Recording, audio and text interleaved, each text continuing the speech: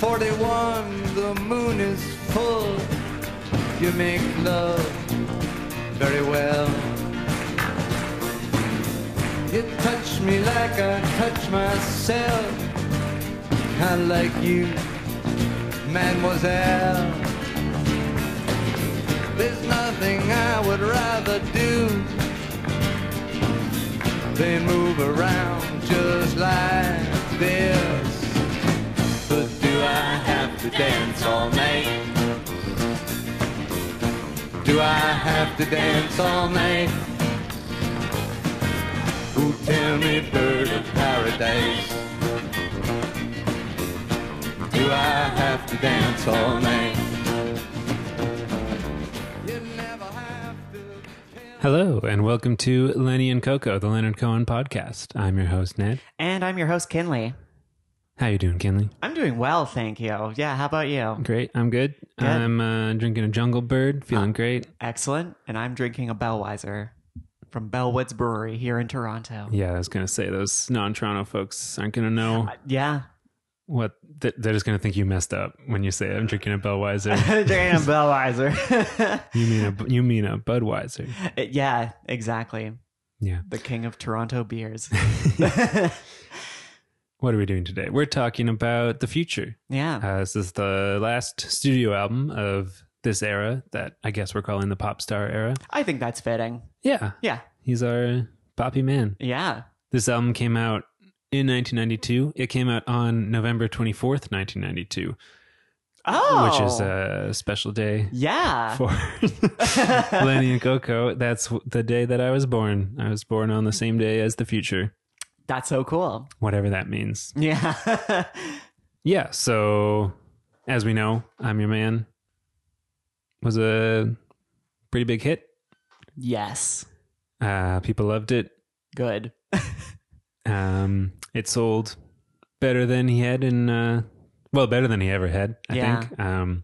But definitely better than he had in quite a while. Mm-hmm. So how is he going to follow it up? Let's find out. Yeah. Between the releases of I'm Your Man and The Future, the Soviet Union collapses. The Berlin Wall comes down. Mm-hmm. The end of history, as noted political scientist Right. Francis Fukuyama called it, which is just like the arrogance. Do you know why it was referred to as that? I was looking this up because I was like, there must be more nuance than I'm giving it credit for. Yeah. But there isn't. Well, I mean, I'm sure there's nuance, but like really his theory was that this was it, and liberal democracy was it, but won the race and was going to be it forevermore. Well, that's certainly short-sighted. Yeah. I don't know how you could possibly think that when Yeah. it's only been like a couple hundred years since the whole thing even got invented, and humans have been around for much longer than that. Yeah, and he's an expert. Curious. It was a time of optimism. Yeah. If you lived in America, Yeah.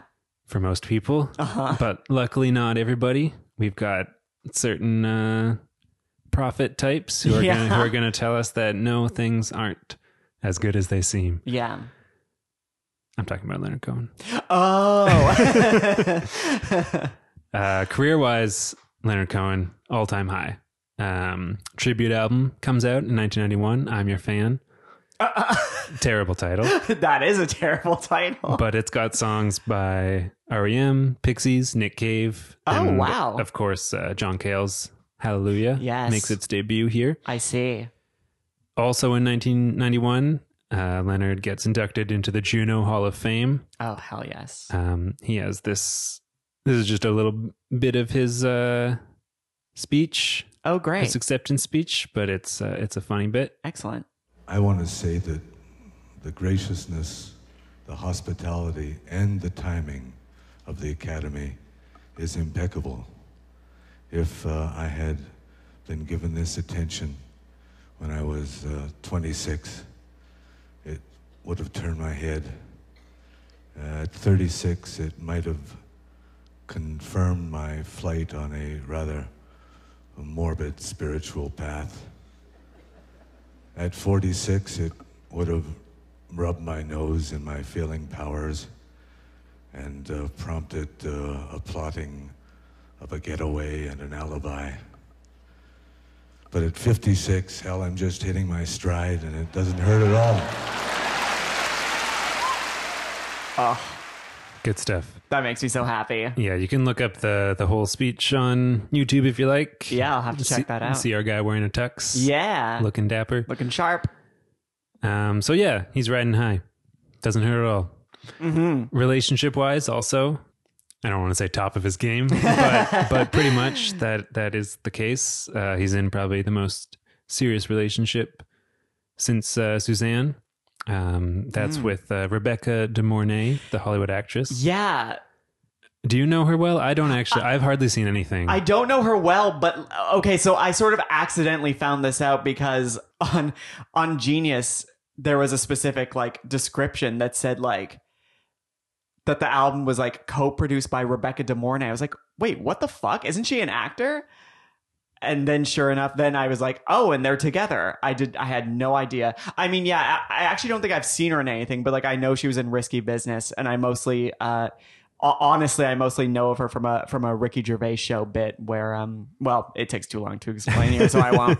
But yeah, that was such a funny little surprise. Indeed. Yeah. I think maybe I've only seen her in Lords of Dogtown, where she plays Right. Emile Hirsch's mom. Oh, okay. But we should watch Risky Business. We should have a movie Sure. night. Great. Anyway, she and Leonard met at one of Robert Altman's parties, which is a phrase that I wish to God I could apply to my own Oh, life. yeah. Alas, it never will happen. He's not throwing any more parties, at least not on this plane. Hey. They started just as friends, but soon became very close lovers, even getting engaged. Leonard Cohen told journalists that their relationship was, quote, an exclusive and highly conventional one. And he said, there is a formal arrangement between us. Yes. Interesting. This was, he was talking to journalists about this because, of course, she's a famous Hollywood actress. Yeah. This is the most in the spotlight he's ever been. He attended the Oscars with her, and their picture was in tabloids with the headline, Beauty and the Beast. Oh. And close listeners will know I'm often referencing Sylvie Simmons's biography of Leonard Cohen, I'm Your Man. Generally pretty, it gives the facts, but I love her little aside when she relates this story. So she says they're in the tabloids and the headline says Beauty and the Beast. And she says, how mean of them to refer to Rebecca De Mornay as a beast. Excellent. Yeah, so that's all going good for now. Yeah. Unfortunately, one thing that's not going so good, while he's writing this album, Leonard's son, Adam Cohen, now 18, gets in a terrible car accident in Guadalupe. He gets very badly injured, airlifted to a hospital in Toronto with a fractured neck and pelvis, Ooh. 9 broken ribs, and a collapsed lung. Oh, Jesus. And was in the hospital for 4 months. Some of that was in a coma. Wow. He made a complete recovery in the end. That's good. And Leonard Cohen was by his side practically the entire time. Oh. Sometimes while he was in the coma, Leonard would read aloud to him from the Bible. And Adam's first words upon waking from the coma were, Dad, can you read something else? No way. That's what they say. Wow. Yeah. So they became very close. I don't think they were not close before. Yeah. Leonard was always taking trips to visit his family, who were living in France for at least a good chunk of their childhood. I don't know if they were always in France, but he was always going back and forth. But yeah, here he and Adam become closer, and that will continue, and they'll even have like a working professional relationship sometime in the future, which we'll get to when we get to. Yeah. But meanwhile, the songwriting is no easier than it has been the last 2 albums. Yeah. Democracy, notably, the track went through more than 80 verses before Leonard settled on what we get here. I could see that. Yeah. Yeah. He says that he could write a perfectly reasonable song or even a good song, but whenever he listened back, he imagined that he could hear that the guy was putting you on. So it's just the same old classic Leonard thing of not feeling like he's getting the true heart of the song across. So he's just trying again and again. This album gets recorded in dozens of different studios. There's often a whole different set of people playing and singing back up on each track. Right. So there's really nothing I can say that's like a, to give an overall sense of the recording. It was just a big mishmash. All in LA though. And just because because things were recorded at different times. Yeah. Okay. Because he would record things and then be like, oh no, that's no good. And come back and try it again with different people and a whole different. So yeah, some of these songs apparently had whole like totally different arrangements. We'll talk about that a bit. Oh, cool. Okay. But yeah, he stays in LA the whole time.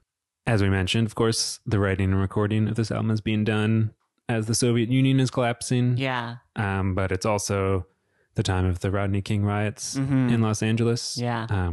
Smoke from the fires is visible from Leonard's apartment. And Rebecca de Mornay asked why he would want to live here, not a city that seems to suit Leonard's temperament. Yeah. And he said he wanted to be there because it was at like the nexus of everything that's falling apart, and he wanted to bear witness to it. Right. Well, that certainly checks out with what we end up listening to with the on this album. we're getting. Indeed. Yeah. Yes. This is at least framed as Leonard basically being like a journalist from the end of the world. Yeah. Although maybe not exactly a journalist, because there are certainly some more intangible things that he will discuss. Certainly. Yeah, and we'll get to those. But as always, first, we're going to look at the cover of the record. What do you think? What do we got here? Okay. So it is a white background, black font with Leonard Cohen on top and the future on the bottom. It's sort of, the font is like, it's like tattoo-y, sort of. It's like a what is that? I was trying to find what font this was actually. I loaded the picture of this album into whatdefont.com. Failed. Okay. It did not come up.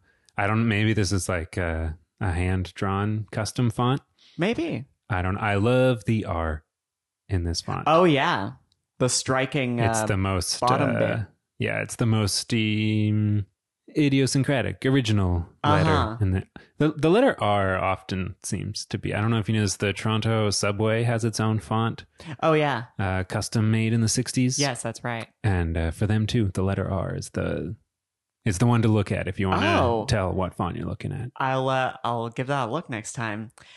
And so in the middle are three pictures sort of stacked on top of each other. At the top is what kind of bird? A hummingbird. Oh yeah. Yeah. And then a blue heart with a sort of kind of like white like highlight around it, and then a handcuffs at the bottom, which also I guess like to me this is sort of trying to like evoke like a tattoo.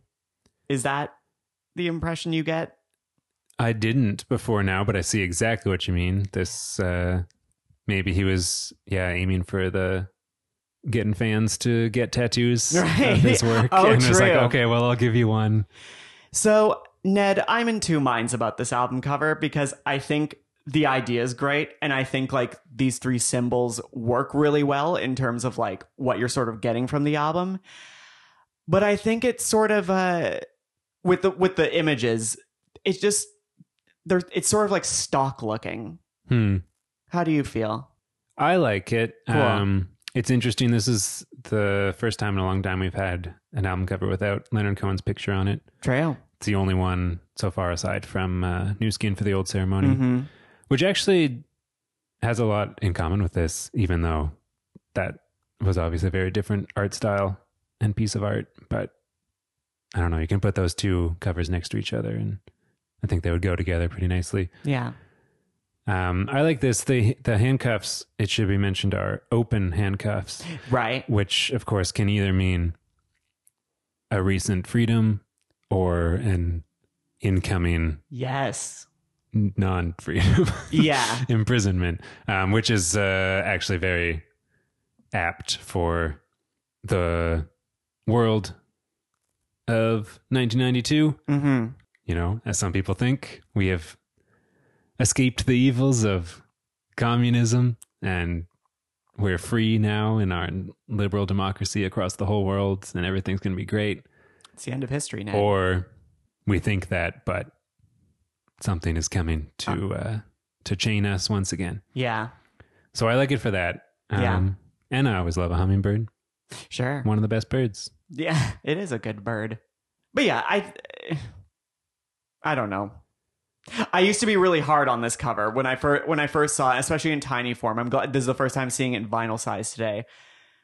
I thought I just kind of straight up thought it was ugly, but now I think because especially like I like the idea of it more, so that heightens it. But I also think like it looks okay. I guess is as high as I will go with my praise. I don't love it. Yeah. Yeah. It could be like more artistically careful. Uh-huh. But I don't know. I've never thought that until now. I've always just accepted it Cool. happily as what it is. All right, then.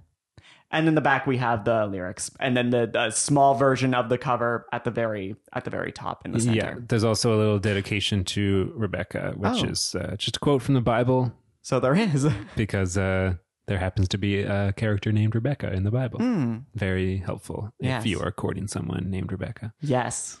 Do you want to read that? Yeah, sure.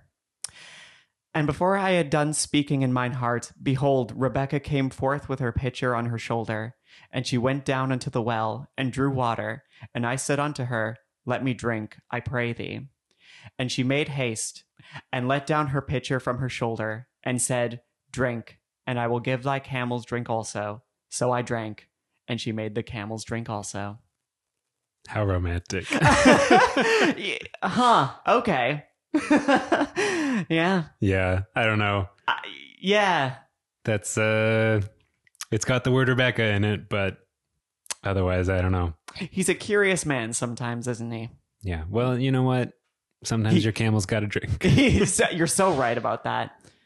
Anyway, Yeah. we've blithered on long enough. Time to get into it. And we start off appropriately with the title track, The Future. Yes.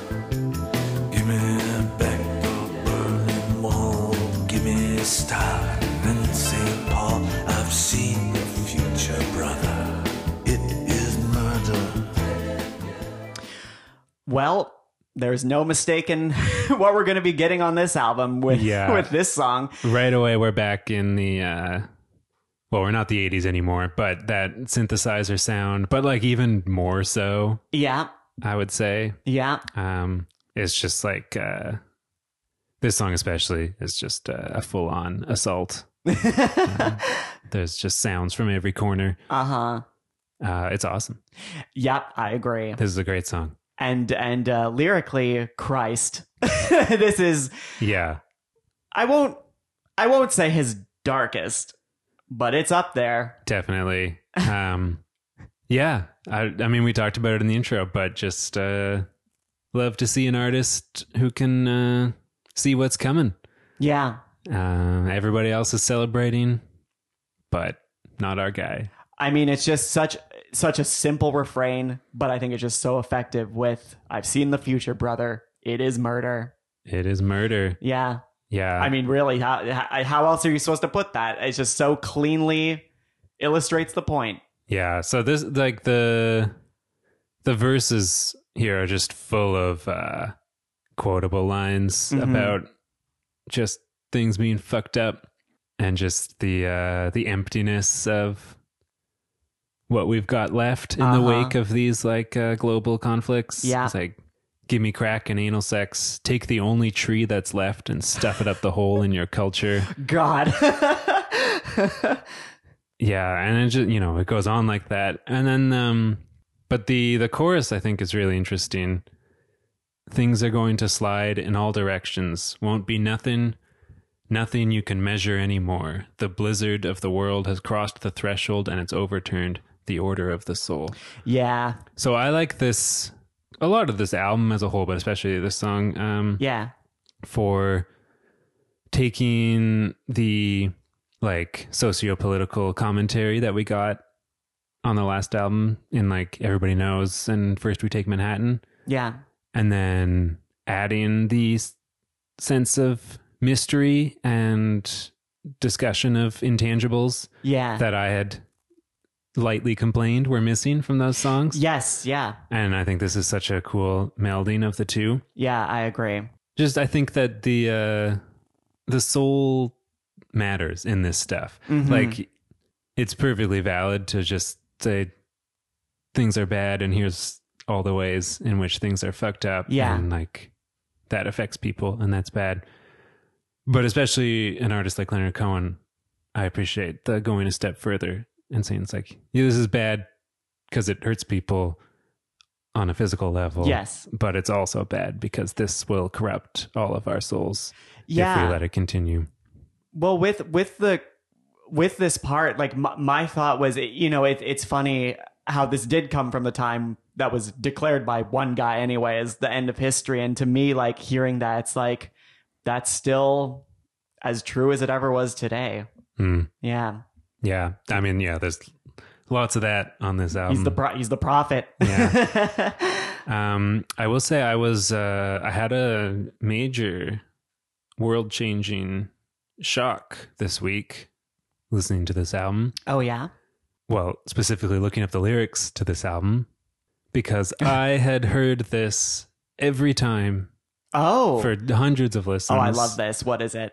Things are going to slide in all directions. Won't be nothing you can't measure anymore. And to me, this was like the whole crux of the song. I everything depended upon this because what I thought it meant was that now that we're in this world of progress and everything in our lives is determined by science and technology that is just advancing and advancing. And the dystopian outcome of that is a world where there's only the physical. And all discussion of souls or the beauty of the universe or God or anything like that is just all shut out because everything is just a measurable technological world. And the whole song seemed to revolve around that to me. And then I found out it's the complete opposite. It's nothing you can measure anymore, which my partner pointed out to me makes a lot of sense because if things are sliding in all directions, you can't measure stuff. It's very difficult. Yeah. And so it works that way too, definitely, as like, you know, just everything's falling apart so much and just slipping and sliding all around. Yeah. You can't get a handle on anything anymore. Yes. So that's a whole, I guess they're both dystopias. So Yeah. that's a bummer. Whether you can or can't measure things. Yeah. Well, maybe it's just you shouldn't be able to either measure or not measure everything. Some things you should be able to measure and Sure. some things you should not be able to measure. Yeah. But anyway, this was a shock. But that's very cool. And I like that with a different understanding of the lyrics, you had this whole meaning, but then by learning it, it didn't like, well, maybe a temporary tarnished it. I don't know what your emotional process was, but that ultimately you came out on the other end being like, oh yeah, but like this totally different meaning, like also works in the context of the song. Yeah, I mean, yeah, I'll admit I was pretty shaken to the core. Well, yeah, why wouldn't you be? But in the end, yeah, it's still a great song. Well, yeah, and we haven't like super talked about the music of it yet, but like it is a bop. Yeah. It is just lively and fun, and you know, you gotta love the music lyric dissonance when songs Absolutely. do that, and this one does it very well. Yeah, you could straight up dance to this, I think. Yeah, with the now you said that the things are going to slide in all directions as the chorus, but I always thought they said repent as the chorus. I think it's all the chorus, but I guess Oh, you okay. could say that the things are going to slide as the pre-chorus. Yeah, yeah, the Repent with the background singers parroting back the Repent. Oh, it's so great. Yeah. Yeah.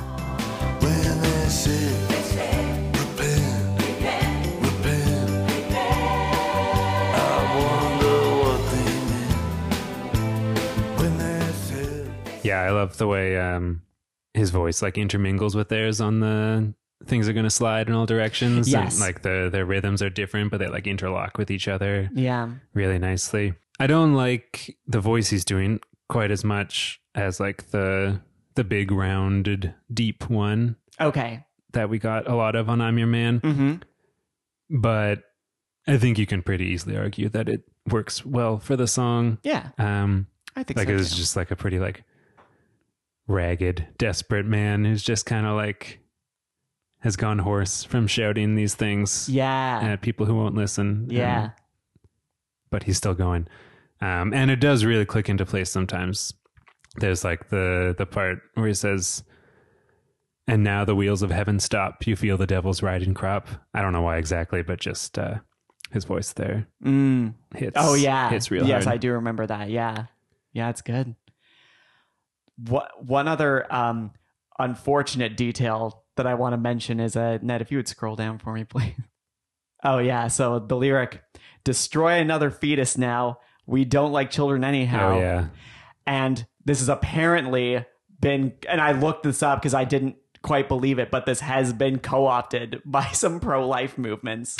Yeah, I know, which is such, and then I think I didn't look so much into this part, but like Leonard Cohen's views on abortion have been like brought into question. I don't know if he was like ever like publicly asked about it, but it's just like that's obviously like not what's going on here within the context of the song. What do you think is going on here? Well, I mean, first of all, you have a narrator who's just like, fuck it. And so the idea of just like, yeah, let's just like end it all. We don't need any more like children in the world. And like, we don't like children anyhow.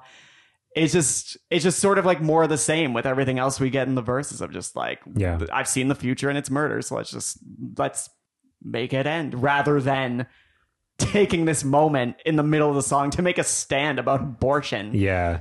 No, for sure. It's like, yeah, the question of whether an individual person does or does not get an abortion is just like so not what this song Yeah. is about at all. Yeah. And so, yeah, I mean, I guess I can see why someone would cling on to that if Yeah. those were their beliefs.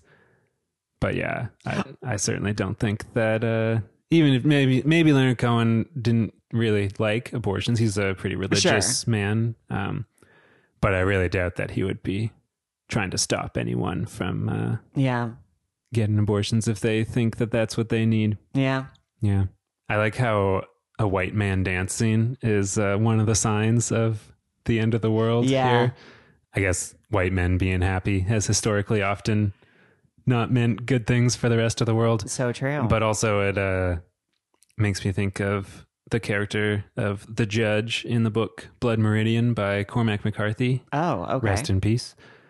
Who's just a gigantic, very white, bald man who's kind of like the embodiment of all horror and evil and chaos in the world. Yeah.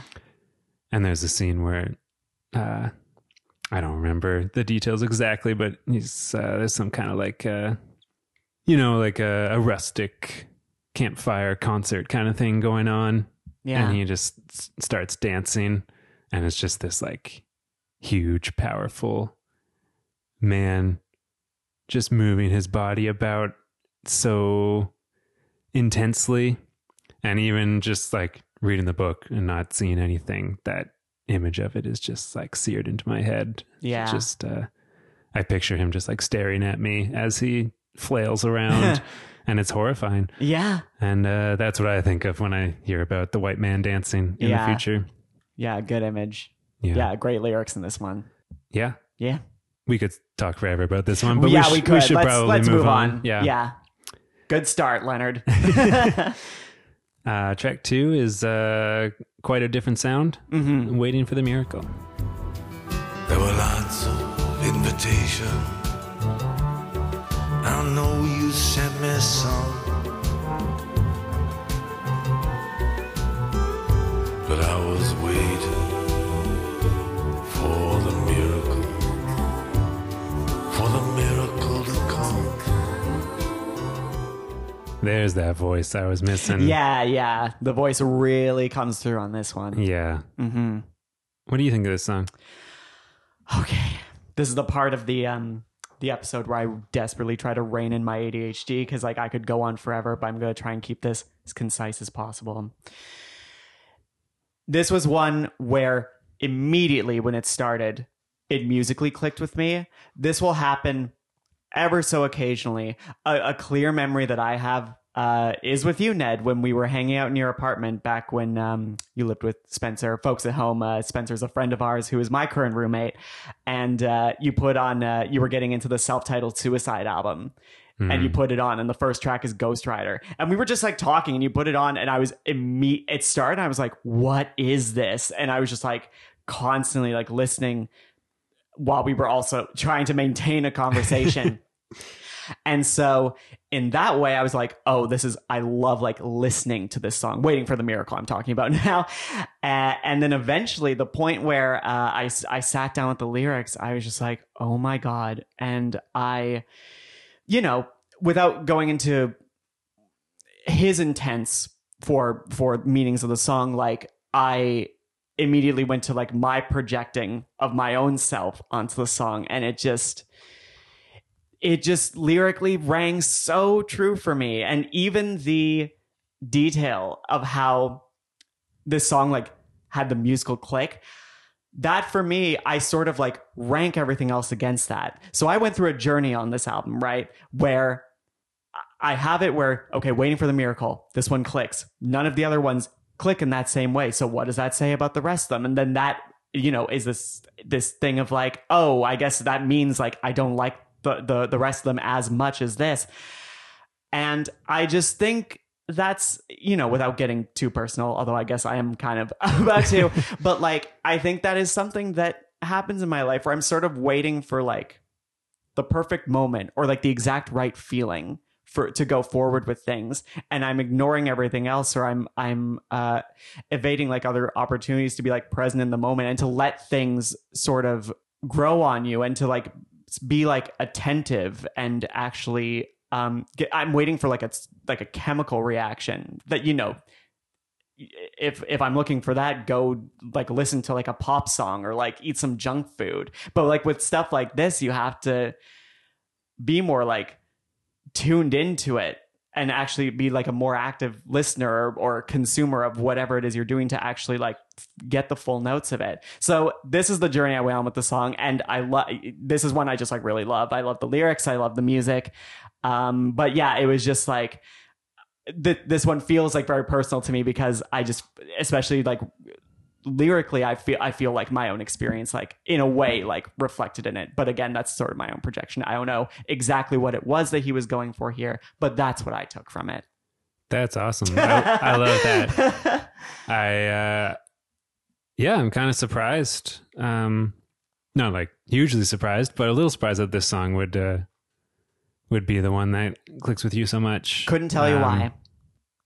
Just, you know, it's like one of the slower ones. It's long. It is long. I would not personally call it boring, but it is on the edge, I think. I can see why others might think that. Right.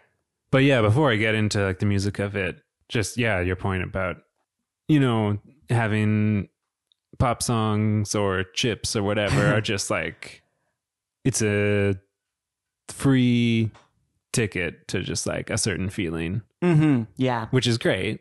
Sure. But there's like a ceiling on that feeling. Yeah. This is my pop song. You know, there's a limit to how much that feeling's going to move you. Yeah. Whereas a more serious song or work of art or like, you know, a great meal cooked by a master chef or whatever. Yeah. There is no limit yeah. to how that might move you at all. Exactly. And if the piece of art works and if you're receptive to it, that can be an experience that you can't even really compare with the pop song or Chip's experience. Exactly. And life is like that in all facets. It's not just food and art. It's like, yeah, totally. yeah, I think you were getting at that, but just like, you know, relationships with people, Yeah.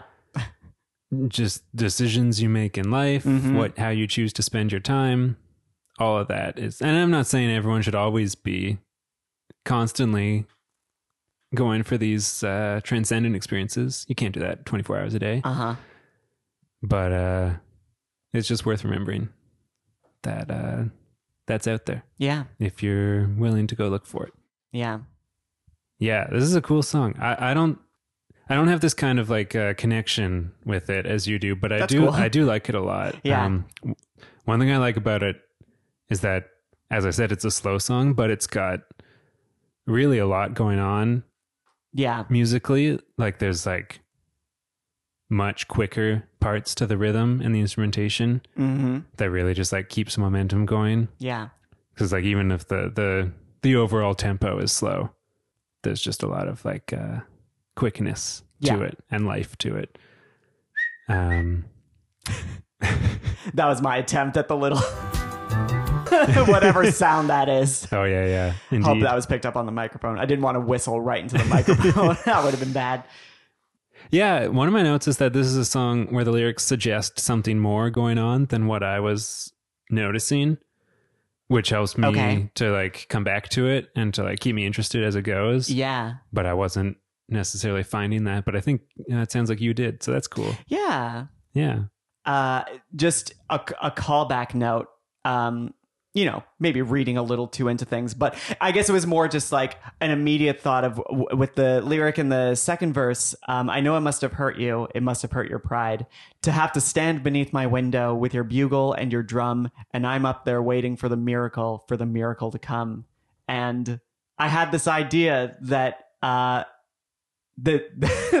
at least in that verse, it's like taking place in the Tower of Song. Ooh.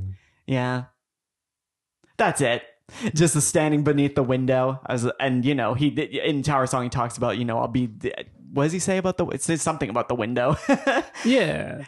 Yeah. And so I know, you know, lots of buildings have windows. I know this, but we're coming Almost fresh. all of them. We're coming fresh off I'm Your Man, and I made the connection. Yeah, no, I think that's nice. Yeah.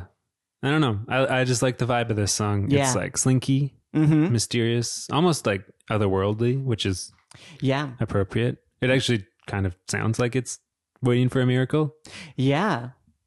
in a weird way. Yeah. But yeah. And I think the refrain sounds really good when you have the background vocals with the ooze and the whatever chord progression that is. I just think sounds real nice. Yeah. I should mention, I believe this is a co-write with Sharon Robinson. Oh, really? We can cut that if that's not true. Okay. I think that's true. Cool. But let's move on. Yeah, sure. Track 3 is Be For Real. It's a song written by Frederick Knight, original performance by Marlena Shaw. Right. But this is Leonard Cohen's. Just be for real. Won't you, baby? Be for real. Oh, baby. So this is one of 2 covers, Yeah. unusually for a Leonard Cohen album. Yeah. But yeah, it's the first one. What do you think? I like it a lot. I think it's a beautiful version. Yeah, this is just great to listen to. Yeah. Nothing too complicated about it. No. It's just, I think it works because he's not like trying to be a soul singer. Like he's not like putting anything on. Oh, no. He's just like treating it like this is one of the songs that he wrote and is just taking it slow. Yeah. As he always does at this stage. And he's just filling up all the space with the way he records his voice. And yeah, it just basically sounds like it could be one of his songs. Yeah, totally. It was at this point in the album where I sort of had this feeling like there's not like a literal narrative but less sort of like emotional narrative that goes throughout the album. Do you have that feeling at all? I did not think of that, but Okay. I'm open to it. Yeah. It just, it opens in such like a place where it's like, okay, shit's fucked up. And then you have Waiting for the Miracle where it's like there is like this love going on, but like this guy who's like preoccupied waiting for something that may never come. And then this is the point where there's a sort of, the way I'm describing this right now, I'm making it very like literal, but I don't mean to. I just mean like then you have like a love song where it's like, okay, I love you, but just make sure you're in it and let's go forward. And so there's just a sort of nice like emotional flow that's happening here. Yeah. A nice like progression. I'm not sure if it's going to continue across the whole album, but I'll make an argument. we'll keep for an eye on it. it. Not We'll really. keep an eye on it. We'll see. Sure. There's a part in this where he's got a funny little ad lib. I don't give a damn about the truth, baby. Except for the naked truth. Oh, yeah. That's fine. Yeah. We should probably move on. Yeah, sure. We're spending a lot of time on this side A. Yep. I'll and, just say thanks for the song, Mr. Knight. Yeah. Another good ad lib. Yeah. Track 4, Uh-huh. Closing Time. And every drink or every dancer lives a happy face to thank her. The fiddler fiddles something so sublime. All the women tear their blouses off, and the men they dance on the polka dots. And his partner found, and his partner lost, and it's hell to pay when the fiddler stops. It's closing time. So, by Leonard Cohen standards, at least, this was a pretty big hit. Oh, yeah. It got to number 70 in Canada. Okay. Good. But it won 2 Juno Awards. Oh. One for Best Music Video, which was directed by Rebecca De Mornay, Yeah. actually. But also one for Best Male Vocalist of the Year. And Oh. in his acceptance speech, Leonard said, "It's only in a country like this that I could win a Best Vocalist." But this fucking rules. Oh, the song's so fun. It's This great. is transcendent. It's This, great. this is one of those. I don't know if they thought of this as like a hit when they were doing it. Uh-huh. So I don't know if this is really a fair comparison, but nonetheless, I'm going to compare to "Ain't No Cure for Love," which Oh, is yeah. like the obvious pop hit of "I'm Your Man." Yeah. And I like that song, but to me, like, this is what a Leonard Cohen pop hit should be. Like, we like artists like Leonard Cohen or, Bob Dylan, Joni Mitchell, whoever. Yeah. We like them because they're always so uniquely themselves. Yeah. And this is way more himself than That's "Ain't No Cure for Love." so true. Like, it's so, no one else, like, it's just, it sounds crazy. Yeah. We've heard him do country quite a few times Yeah. now, but this is the strangest one. It's the most like mixed in with his own sensibilities. Yeah.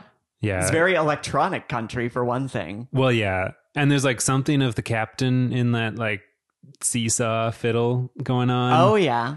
But this is like several levels beyond that. And yeah, it's just like country music hoedown filtered through Leonard Cohen at his pessimistic best. Yeah.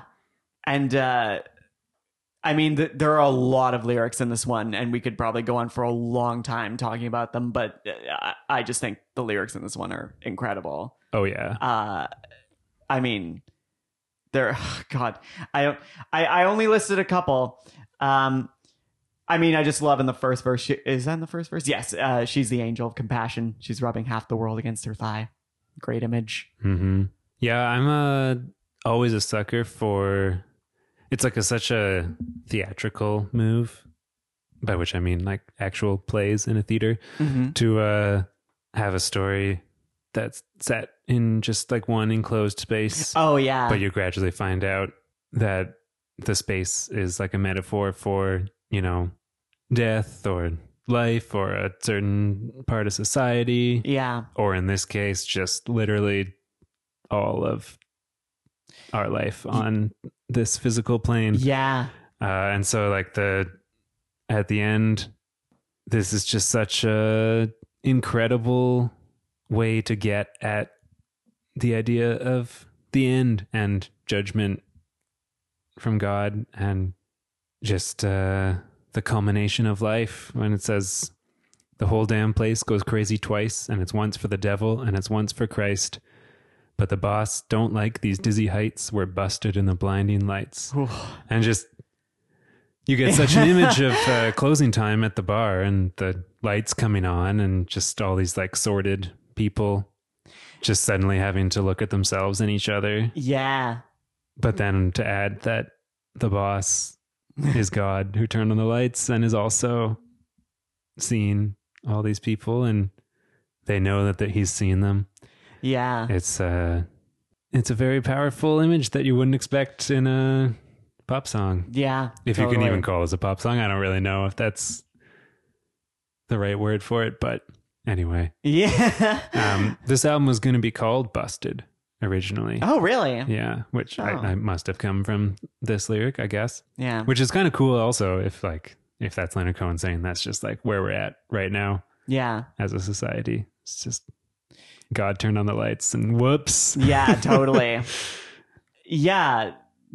Great energy and pace. The song especially comes through with the choruses, which are unique in that there's always different lyrics for each chorus, and it's very like quickly delivered, like very like hoedown style type, and it's just so satisfying both in the performance by the singers, but also just lyrically they all are just so good.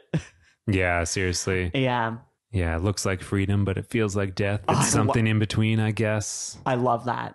Yeah, it's good stuff. I wonder the line, "The place is dead as heaven on a Saturday night." It makes me wonder if Leonard Cohen listened to the Talking Heads and their song "Heaven," where they say heaven is a place where nothing ever happens. Oh yeah, huh? That's great. Apparently, this song first existed, as the engineer Leanne Ungar said, an absolutely gorgeous, slow song with slowed down synthesized strings. Whoa. And I'm glad we got this version, but I'm also would love to hear that. Yeah, you can kind of imagine that, like the wonkiness of the fiddles and stuff, that it came about from just like experimenting with slowing down and speeding up. Oh yeah, sure. But what I can't imagine is this being a slow song. I would be interested to hear what that sounds like, especially because there are just so many words. That's true. Like yeah. the song must last a goddamn eternity. Yeah, maybe he would have cut some verses in a slow version. Speaking of a song that had a bajillion different versions before we got what we got, right? The next track is Anthem. Ring the bells that still can ring. Forget your perfect offering. There is a crack in everything. That's how the light gets in. This is a song with a very famous chorus. People are quoting the chorus all the time. Oh, is that right? Yeah, you never heard people saying there's a crack in everything, that's how the light gets in? Maybe, but I assume that wasn't, like, that idea wasn't from this song. Well, this song was inspired by, like, religious texts and stuff. Yeah. But, I mean, that's how Leonard Cohen puts it. That's all Leonard. Yeah, true.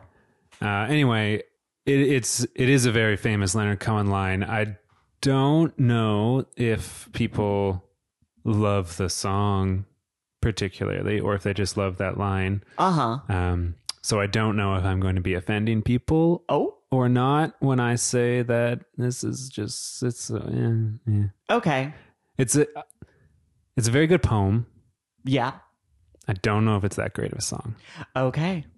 I see where you're coming from, and this is not my favorite on the album, but I like it. I also I think part of this is informed by I actually wanted to mention this earlier. This weekend I was at Soul Pepper and I went to see The Secret Chord. Shout out to Soul Pepper and that show.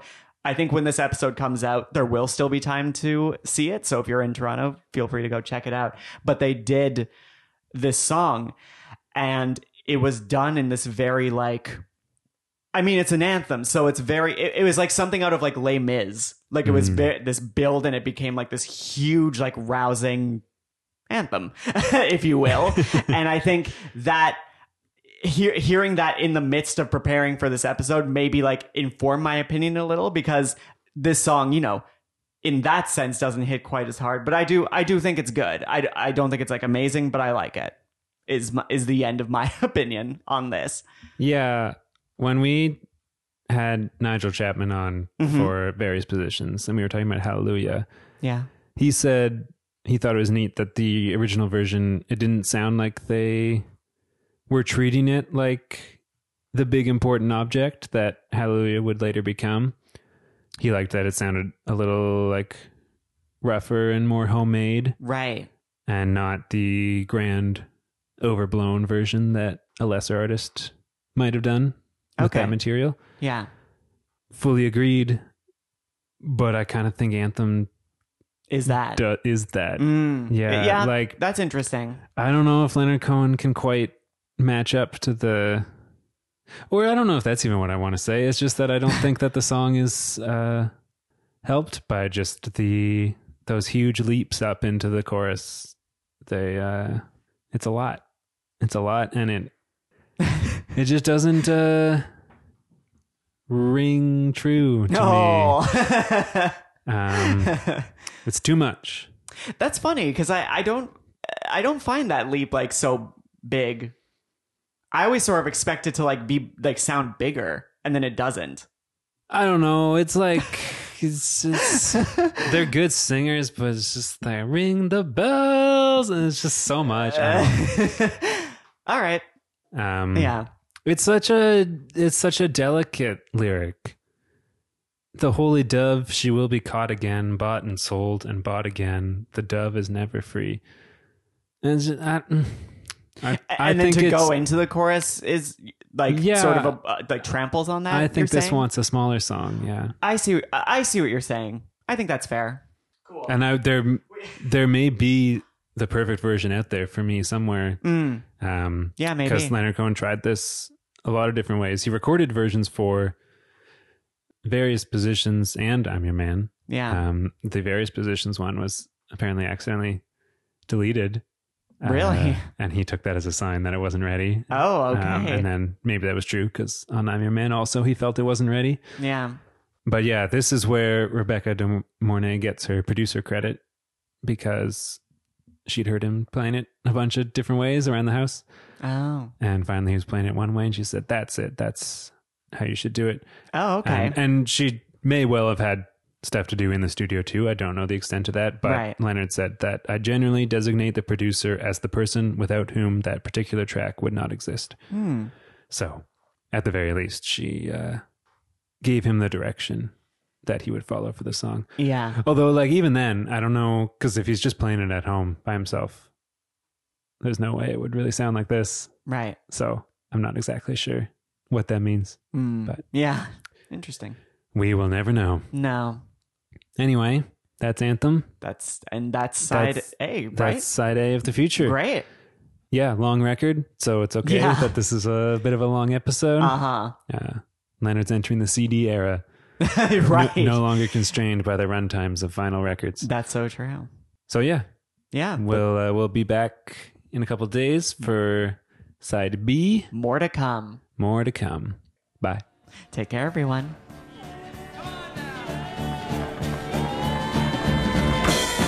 Do I have to dance all night? Do I have to dance all night? Who tell me bird of paradise?